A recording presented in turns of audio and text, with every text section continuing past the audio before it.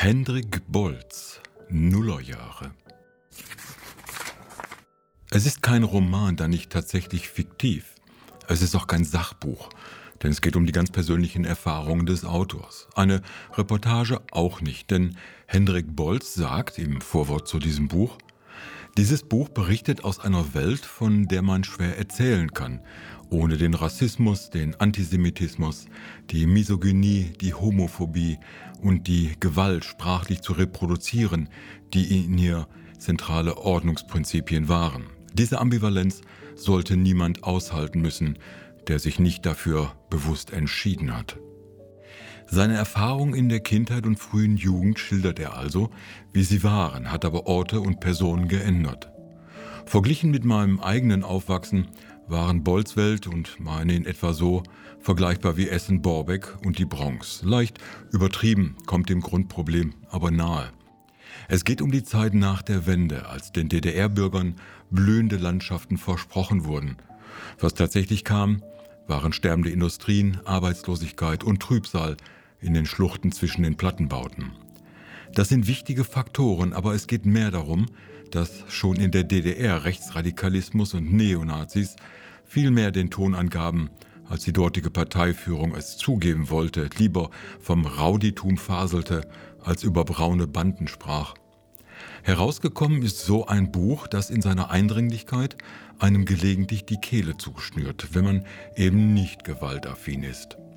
Hendrik Bolz wächst in Stralsund auf, in einem Viertel namens Knieper West, eine Plattenbausiedlung in den 60ern gebaut für über 20.000 Menschen. Weit weg vom Rügendamm und den touristischen Zentren. Nach der Wende vergreist und ergraut die Gegend. Wer es sich leisten kann oder will, zieht weg. In dieser Trostlosigkeit wächst er auf, mit seinen Freunden Tino, Pavel, Basti und weiteren Kindern. Ein tristes Leben zwischen vielen an Wände geschmierten Hakenkreuzen und einer immer latenten Gewalt. Tonangebend sind breite Burschen in Bomberjacken und in Springerstiefeln. Gewalt ist ständig latent. Sie beginnt schon im Kindergarten mit liebloser Betreuung und harten erzieherischen Maßnahmen. Später entdecken sie Drogen, die den erdrückenden Alltag ein wenig einfärben. Erst Gras, später Kokain und Alkohol. Schnell lernen sie, dass die Alternativen fressen oder gefressen werden heißen.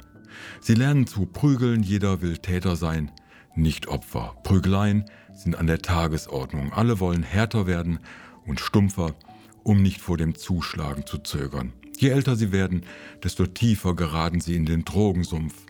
Die Attacken auf Schwächere wie Ausländer oder Obdachlose sind für sie Volkssport. Gegen diese Truppen sind Alex und seine Droogs aus Clockwork Orange Musterknaben. Im Grunde ist das schon der überwiegende Inhalt des Buches. Prügeln, saufen, koksen, rechts sein. Wäre da nicht ein Rest von Aufbegehren in Hendrik? Doch er kann der Tristesse und Aussichtslosigkeit nicht entfliehen. Erst ganz am Ende, als Nadja seine Freundin wird und sie von Mecklenburg-Vorpommern nach Berlin ziehen, wo plötzlich die sie bisher so verachtet haben, Hipster, Intellektuelle und Nerds, zum Normalfall werden, statt wie bisher in Stralsund Exoten zu sein, die nur dazu nützlich sind, beinahe totgeschlagen zu werden. So sehr sich Hendriks Welt in Berlin auch verändert, er wird diesen einen Nordosten nicht los, bis zum Ende des Buches.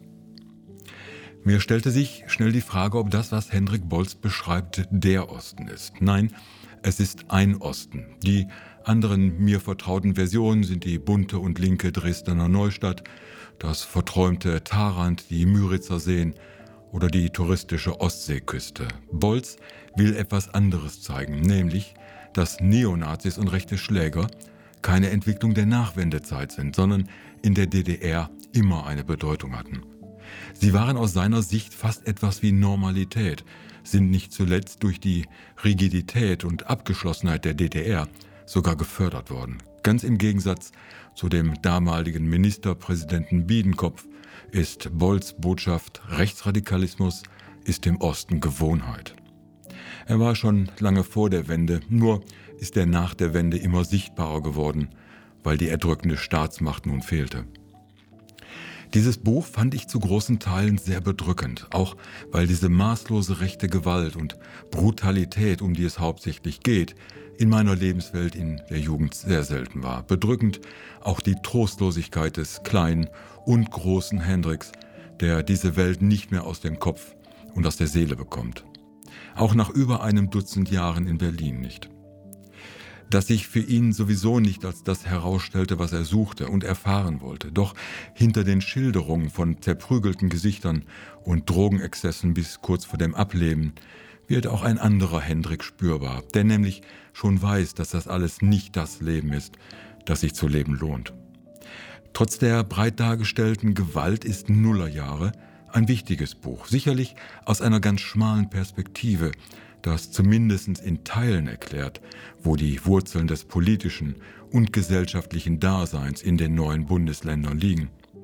Es ist eben kein Roman mit einem Happy End. Es ist eine sehr persönliche Abrechnung der Leute, die in diesem neuen, großen Deutschland keine blühenden Landschaften fanden, sondern nur Abstieg.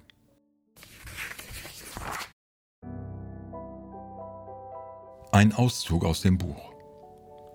Beschissen geht's mir. Alles triggert. Ich bin mal wieder komplett durch den Wind. Alles ist mal wieder da. Die große Trostlosigkeit, die schwarzen Wellen, die ganze alte Scheiße. Weggeballert zwischen den Blöcken. Böse Blicke, fiese Sprüche, brechende Knochen, blutige Klumpen. So wurde ich geformt. Da war ich zu Hause.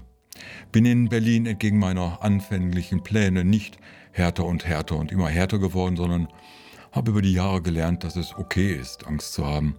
Dass es okay ist, traurig zu sein, dass mit mir alles völlig in Ordnung ist. Dass es nicht verrückt ist, etwas zu fühlen, sondern im Gegenteil, dass es verrückt ist, nichts fühlen zu wollen. Dass dieses Versprechen, dass man selbstsicher und souverän wird, wenn man immer nur schön hart zu sich selbst ist, Verarsche ist, Betrug, ein großer Schwindel.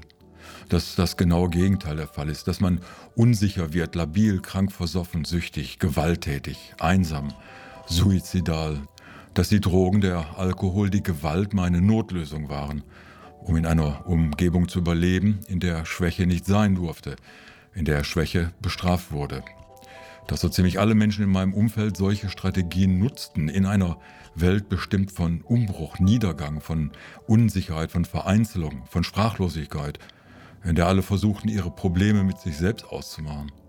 Ich denke an die Kinder von Schubert und Pavel und hoffe, dass sie heute mit anderen Werten aufwachsen, dass sie sich sicher fühlen, dass ihre Mitmenschen neugierig auf sie sind, verständnisvoll und freundlich. Dass sie nicht zum Täter werden, sich nicht schuldig machen, sich nicht eines Tages so unendlich schämen müssen. Aus den Umständen lässt sich vieles ableiten, aber ausgeführt habe ich trotzdem diese Handlungen. Ich habe das entschieden, ich habe gedemütigt, ich habe zugeschlagen, ich habe die Verantwortung zu tragen. Das war kein schlimmer Traum, kein finsteres Märchen. Das war ich.